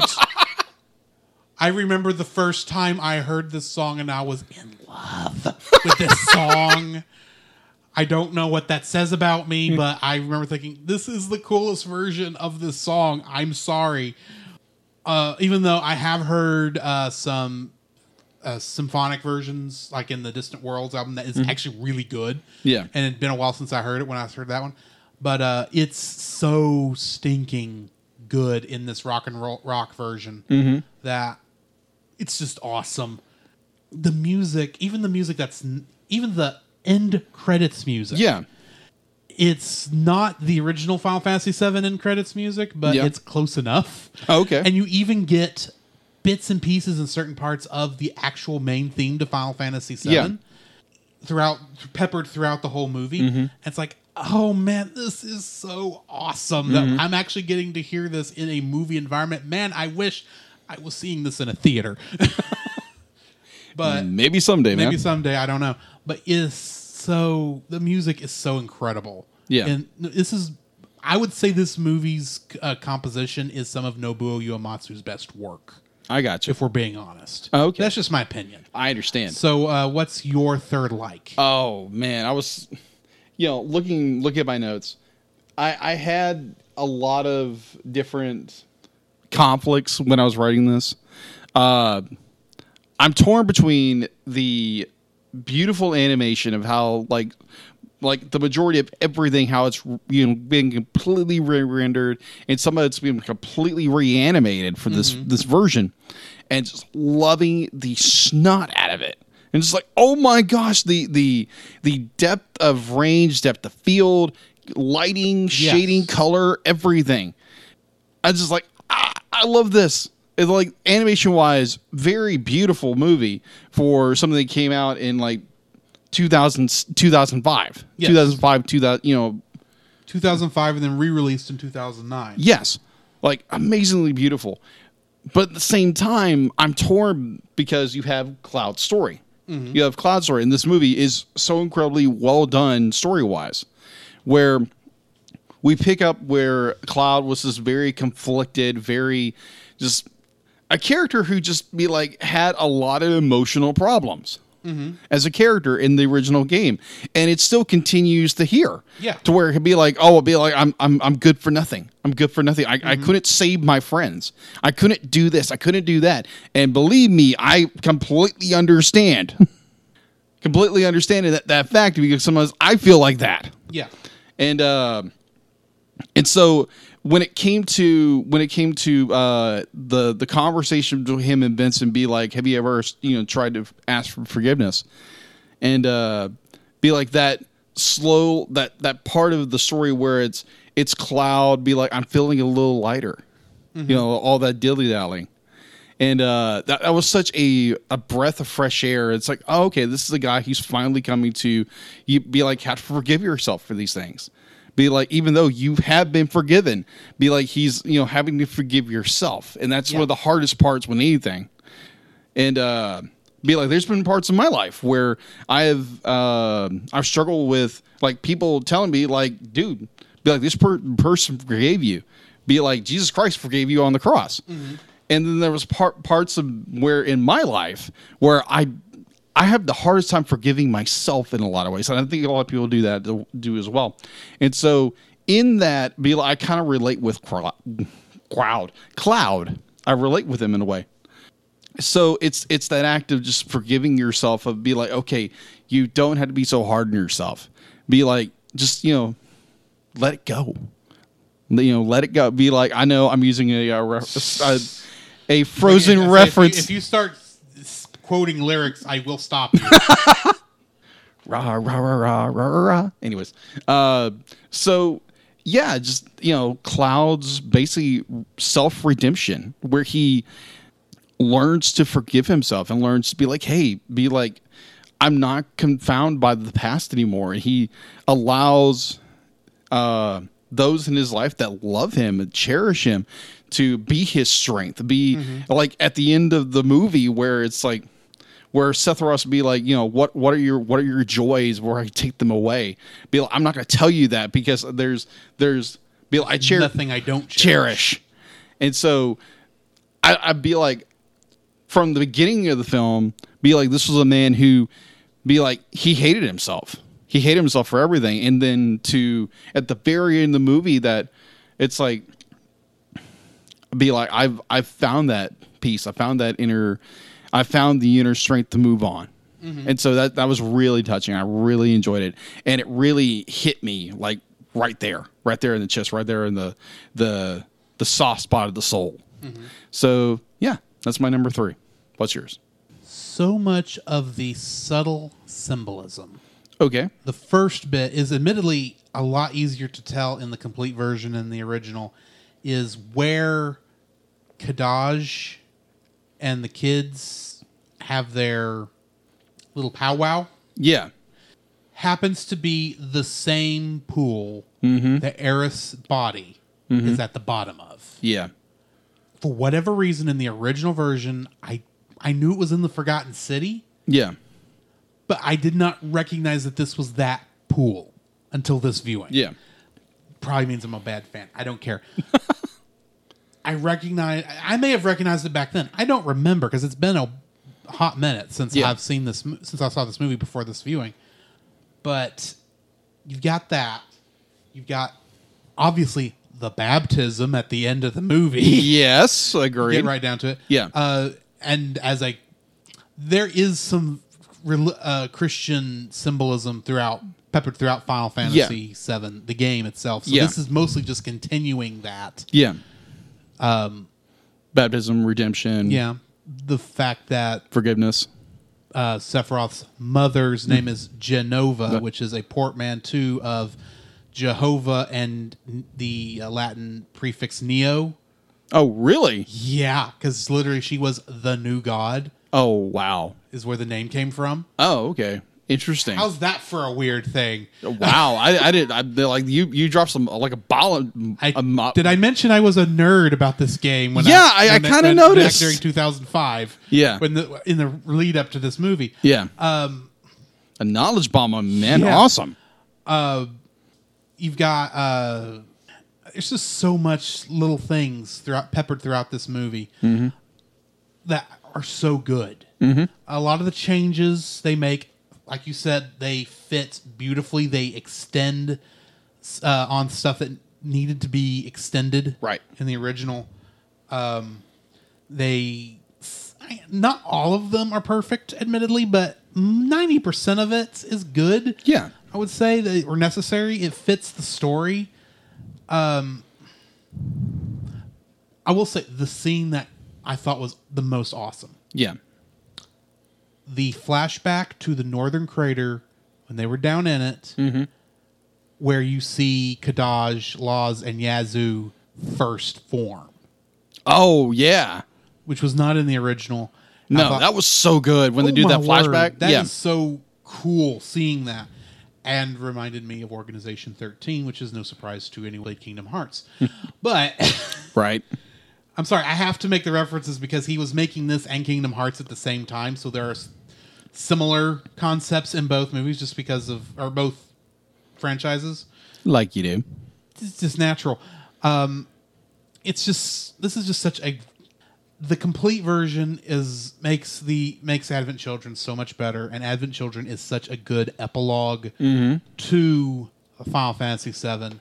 Yeah. I'm really hoping that when the remake and all the parts that it's going to be in is said and done, they release a playable version of Advent Children. Yeah, that's what I'm thinking. I would love to play through some of that because some of that just looks awesome. And let's face it, that fight be epic against Sephiroth at the end. Oh, yeah. But anyway, yeah, that's my third like. What is your first dislike? Okay, first dislike. Now for a person who didn't play the games, and it's one of these movies that you have to know context. Yes. And they give you no context. They assume you already know the context. Yeah, they already assume it because you're probably a Final Fantasy nerd watching this.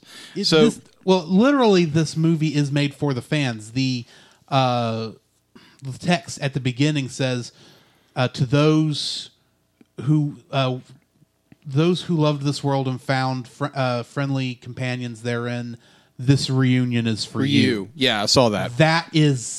That tells you everything about why they made this. movie. Yeah, it's a love letter for the It's a love letter to the fans. Yeah.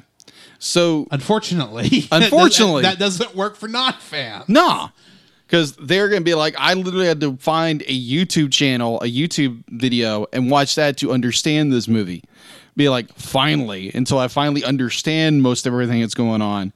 And so I think that was one of the detracts from it because it was such a love letter to fans. It didn't give outsiders who weren't like avid fans of the book game. It was kind of hard to follow. And so now that I understand it, be like, it's a great movie that I have context to it. Yeah. So my first would be actually having context to it. The train.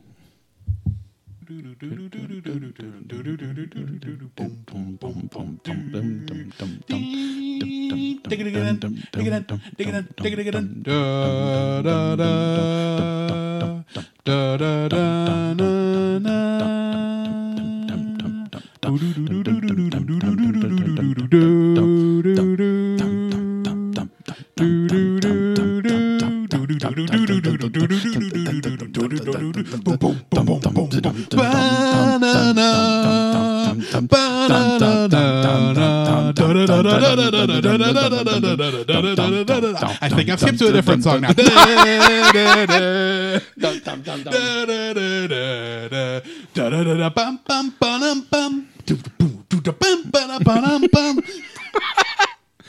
I think I went from bombing mission into still more fighting. And it's still coming.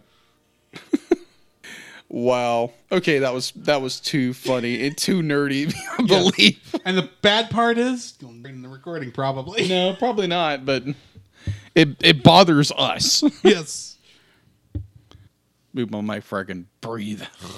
I wish this AC wasn't so loud. We'll be done it. That's okay. We'll be done with this part. This one, and then we'll go and jump into the second one. Yeah. Okay, it's far enough along. Okay. My first dislike is the dub. Oh, yes. Now, don't get me wrong. The English dub, especially in the complete version, is spectacular. Yes. It's very well done for most of it. Yeah. But then you have one or two lines. Yeah. Maybe 3 or 4. Yeah. That are just awkward. Yeah. Such as Dilly, Dally, Shilly, Shally. I actually like that. I had no context. I was like, okay, that's cool. I don't know what that is. It's weird. It is weird, but it's like, I've heard Dilly Dally. Yeah. I don't know what a Shilly Shally is. And it just comes out of nowhere. It's like there's got to be a better translation for whatever was said there than dilly dally shilly shally. That's awkward. And then some of Cloud's deliveries, line deliveries, and like when he first comes up on the monument as Bahamut has been summoned. Yeah. They're awkward. They're not bad lines, but they're delivered a little awkwardly. Yeah. I know to some degree it's because he's having to match mouth movements, which is always the problem with anime. And these are more accurate mouth movements to the words that are being said in Japanese than standard anime is. Agreed. So they're trying to match that, and it works most of the time. And then you get into some other stuff. It's like,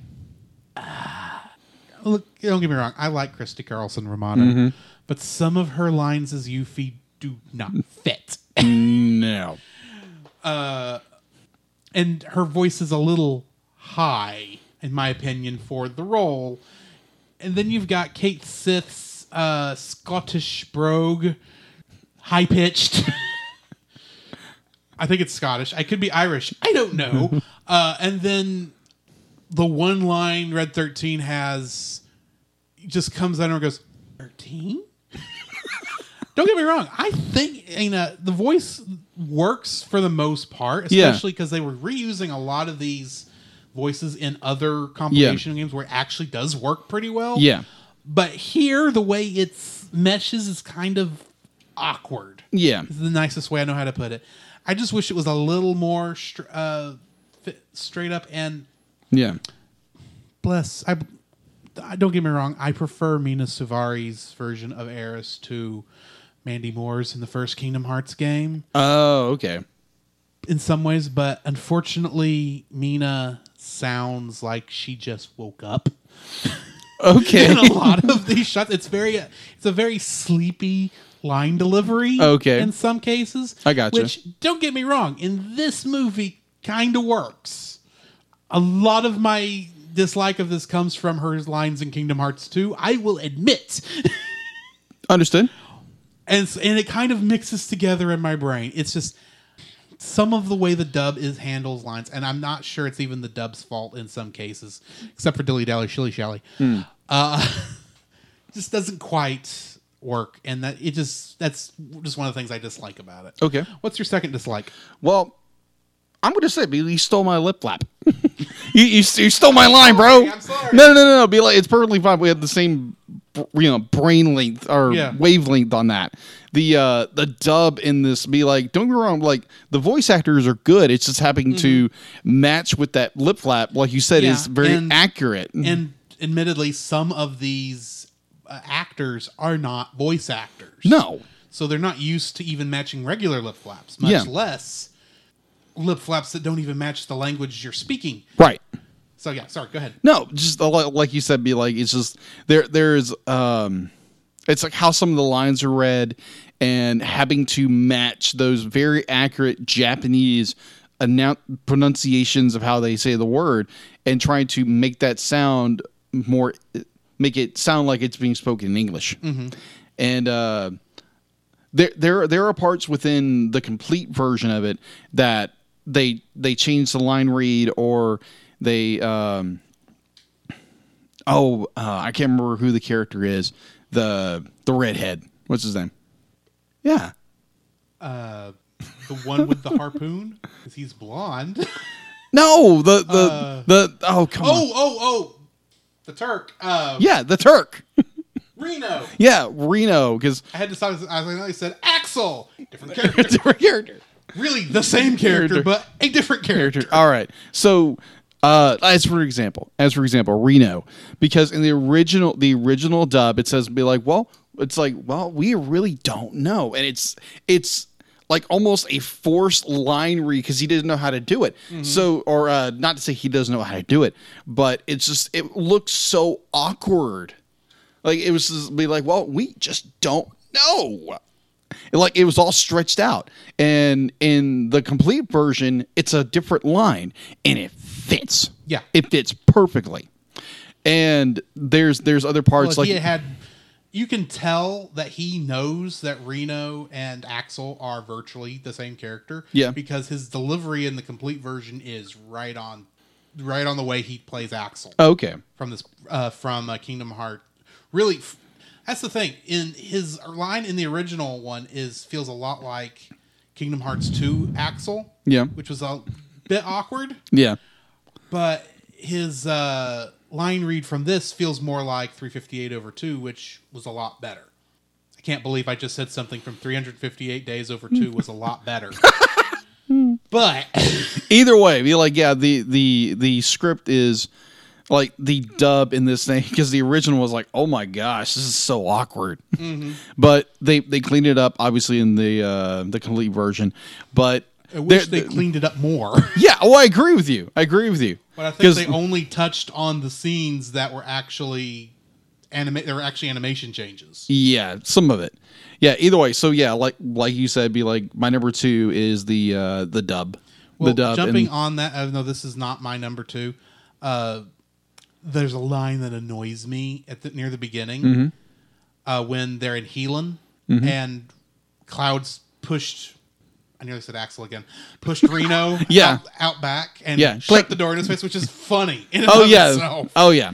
And Rude walks in, and somehow Reno, through the door with no window on that entire wall, says, "Rude, looking sharp." I'm going, how do you know he just walked in? I'm assuming you knew that was the plan, but why are you now saying this? This is an annoying line for me. It's like, I know you're trying to tell people who people are. Yeah. But which was helpful for me. You don't even need to know what Rude's name is. In reality. Yeah. But anyway. Sorry, that's just the thing that's always bugged me. I gotcha. My number 2 dislike. My number 2 is the fact that in the complete edition, complete version, whatever you want to call it, there are jumps sometimes in the animation quality between the original edit and the new version. Yeah. It's not always noticeable. Yeah. But every time I noticed it, I can tell you the wolf was on screen. That was obviously there to represent Cloud's lone wolf personality he has throughout most of this movie. Yeah. And really throughout the game. But, and then, because that fur animation is not that good. Yeah, it's not that great. And that's where it always looks good, but it's not. It looks good for. It doesn't even really look that good for 2005. Yeah, but it is the worst animation in the movie. Yeah, is the wolf. No offense to the wolf looks fine, but he's just not. It's the limitations of what they could do at the time. Yeah. But seems to be, like, for instance, during the motorcycle chase. There are some of those scenes where if I had paused it and went scene for scene, I could tell better. Right. But it looked like some uncompleted spots were in there, like the not quite fully textured yet. Oh, okay. Shots kind of looked like they were in there. Part of that is because they're going by so fast, you wouldn't even notice it. It's just, it feels, the way the lighting hits in that scene, some of it feels like it's not completely finished. Right. Like there's some missing layer in there somewhere. I don't know if that's what's happening. It just feels awkward.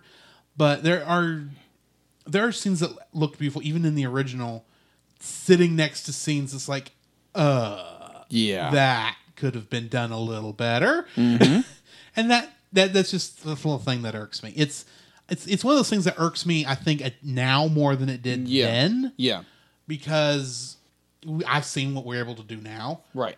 But I know it irked me a little back when I first saw the movie too, and I kind of just let it go because, it's a semi-budget thing. I'll let it go.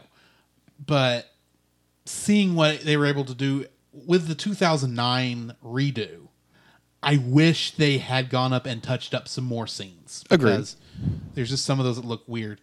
On top of that, no, I'm going to save that for number 3. Go ahead. What's your number 3 dislike? My number 3, you glazed over just a little bit. The editing. The editing in this film, oh my gosh. The complete version does a much better job. There are still some scenes where it just intercuts with different scenes that are going on.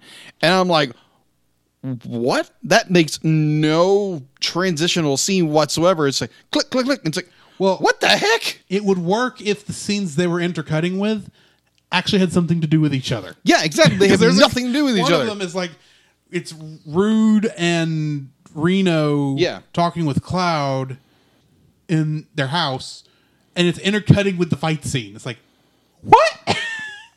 Yeah, definitely if you go back to the original, be like that scene, but like it's so choppy. Yeah. Because it's intercutting with like in between like the fight scene, him driving up, but like Cloud going to the Forbidden City or Forgotten City. Thank you. And I'm just so baffled by like what the heck is going on here? It's so weird. But I mean, like, yeah, the editing was much more fine tuned in the complete version. But the first one was like, I'm gonna get whiplash watching this. It's like trying to keep up with everything that's going on. We're going here and here and here. There's no interconnection. It's just be like, oh, why are we back in the city? Why are we back out in the woods again? Like, huh? Why is Cloud sitting on a couch? It's worse than that when you consider that the Forgotten City and everything that's around the Forgotten City is on another continent. Oh, okay. Which the movie doesn't tell you. No. And the only reason I know that is because I remember how long it took to figure out how to get onto that stupid continent. Well, at least in the new one, at least in the complete version, you actually get kind of a setup where, because they get in the truck and the next thing you know, they're at this the Forgotten City, but you actually get a transition where they're in the back of the a truck riding out to it, riding across the Badlands that surround Midgar. Mm-hmm. Of course, they're heading towards something that's going to get them across what is essentially the English Channel, and there is not a tunnel or anything like that there, if I remember correctly. It's a weird thing. Yeah, anyway. It's very weird, but now knowing that it's a different part of the continent, that's kind of weird. Not a different part of the continent, a whole other continent. Okay, a whole other continent. Either way. Anyway, my third dislike is all the hair in this movie. Long, beautiful hair. Well, it's not beautiful. That's part of the problem. Admittedly, they are working off character designs that were designed to work in a very blocky game. Mm-hmm. They are trying to match, in many ways, the blockiness of the hairstyle in the original game with individual strands of hair. Mm-hmm. They've done this in a lot of cases. I mean, even Final Fantasy VII Remake, which I've only played the demo of at this point, is following that, but the hair in that is a lot thinner and animates better. Yeah. Every single hair strand in this thing looks to be about an inch thick. Yeah. On everybody. Yes. And they're all following the hairstyle from the game. Right. But it feels like they're all wearing plastic wigs in that shape. Pretty much. That's kind of what it looks like. The hair does not look good at all. Mm-hmm. It kind of sort of flows like it's supposed to, but it looks like everyone gelled their hair to the nth degree, including the people who have almost no hair, a.k.a. Barrett. Right. It just... I mean, thankfully, it looks good on Red 13. Right. Whatever they did with Red 13 that's different from... And for that matter, on Kate Sith. Whatever they did on those two characters that's different from every other character, every other humanoid character. Right. I wish they'd have done whatever they did there, but the hair just looks so fake. Right. Uh-huh. And I don't mean that it's fake because it's animated. I mean, it looks fake for that universe. And it's on everybody. Yeah. For whatever reason, it works on Marlene and Denzel. Mm-hmm. I don't know why. But even they suffer a little bit from it. Theirs, it just looks like it's greased for whatever reason. Maybe it's just so hot and they're not able to go take a bath regularly and they don't clean their hair good. I don't know. Maybe it's the Geo Sigma. Who knows? Could be. Who knows? But it's just on Cloud, on Tifa, on Yuffie, on Sid, on Vincent, on Sephiroth, on Kadaj, on Laz, on Yazoo, on every single human character or humanoid character. Yeah. Even on Eris, it looks like they're all wearing plastic hair. And that just annoys me. I know it's probably the best they could do at this time, and they were trying to keep the look from the game and just update it. And I guarantee you, when I saw this movie in 2005, I didn't notice it. No, but you now notice it. But I notice it now. And I just wish that they had. I don't know if they could have fixed it in 2009 or if that would have been too expensive, but I wish it was better. When you get right down to it. Well, at least Rue doesn't have any hair. True. He's the only character without hair. Exactly. So he's the only one whose the hair looks right on. Either way. Also, does he need any more earrings in his ears? Nah. Hey, he's got to have his bling, right? Apparently.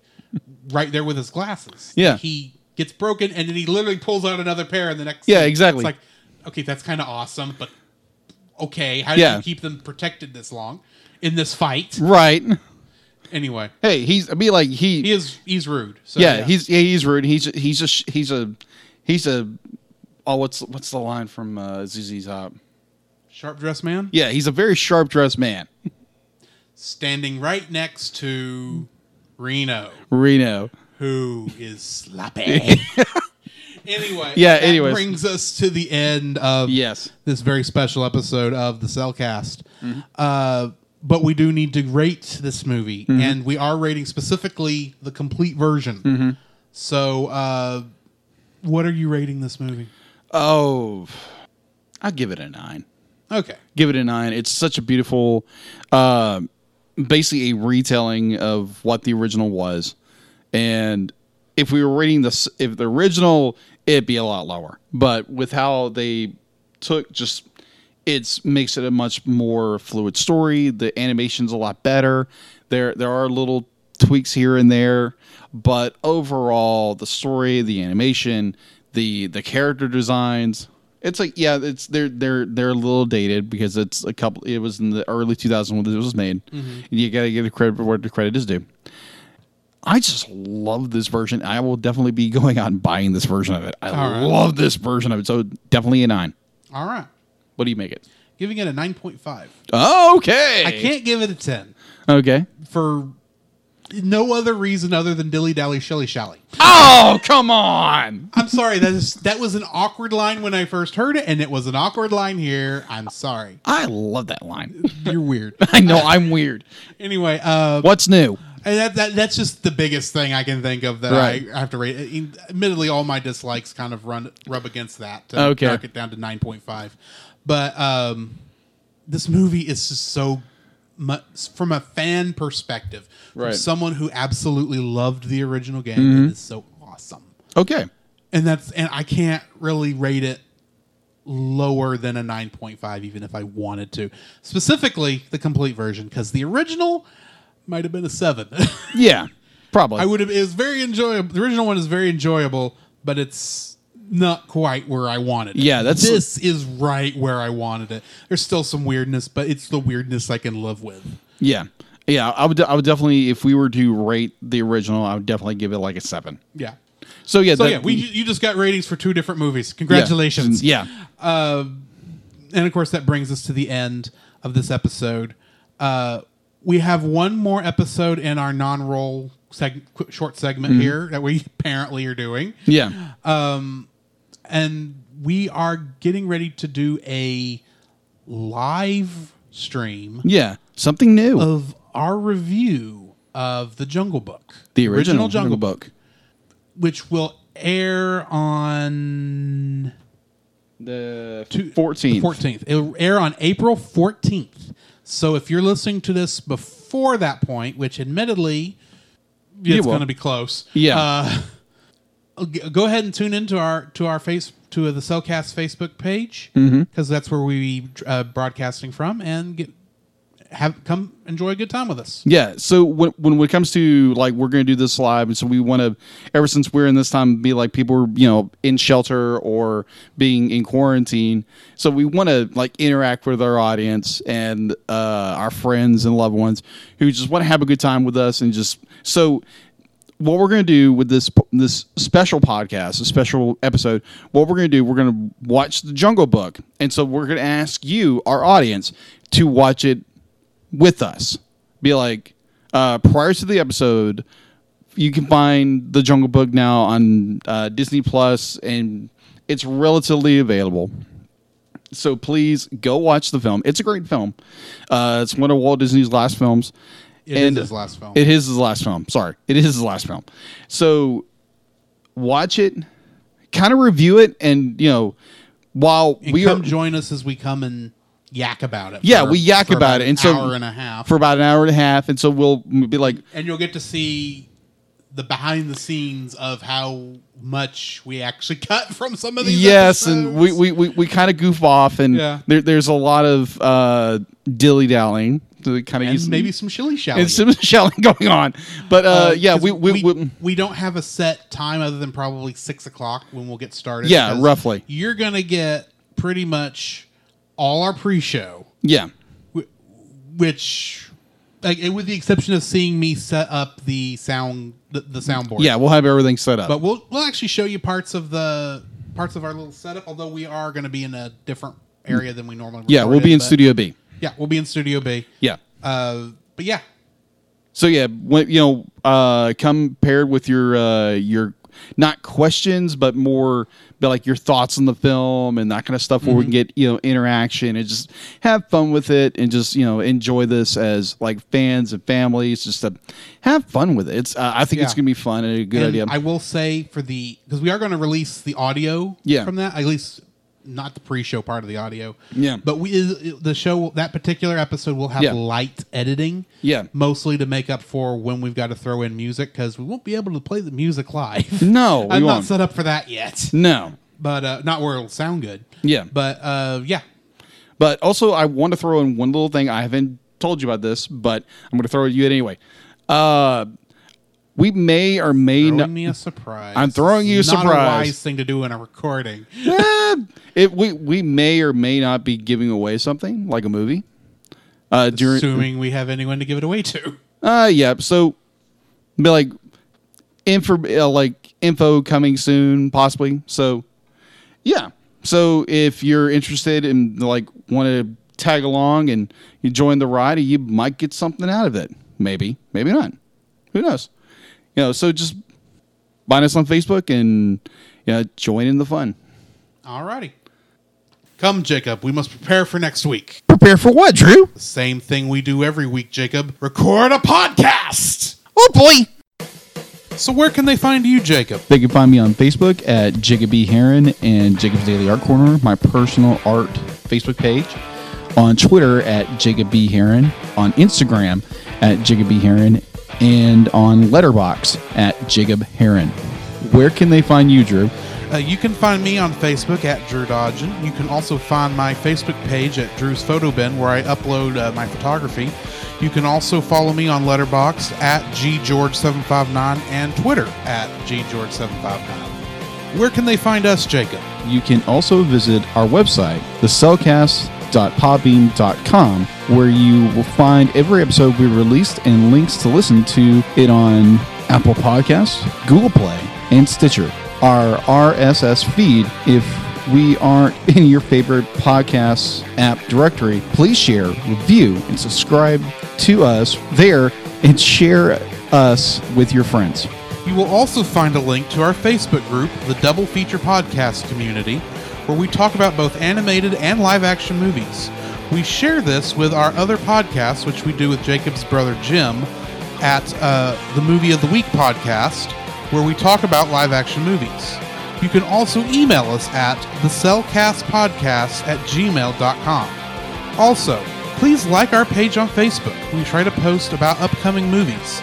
If you comment on that movie's post before we record, we'll read your comments in the episode. And remember, every time we say The Cellcast, that is with a single L.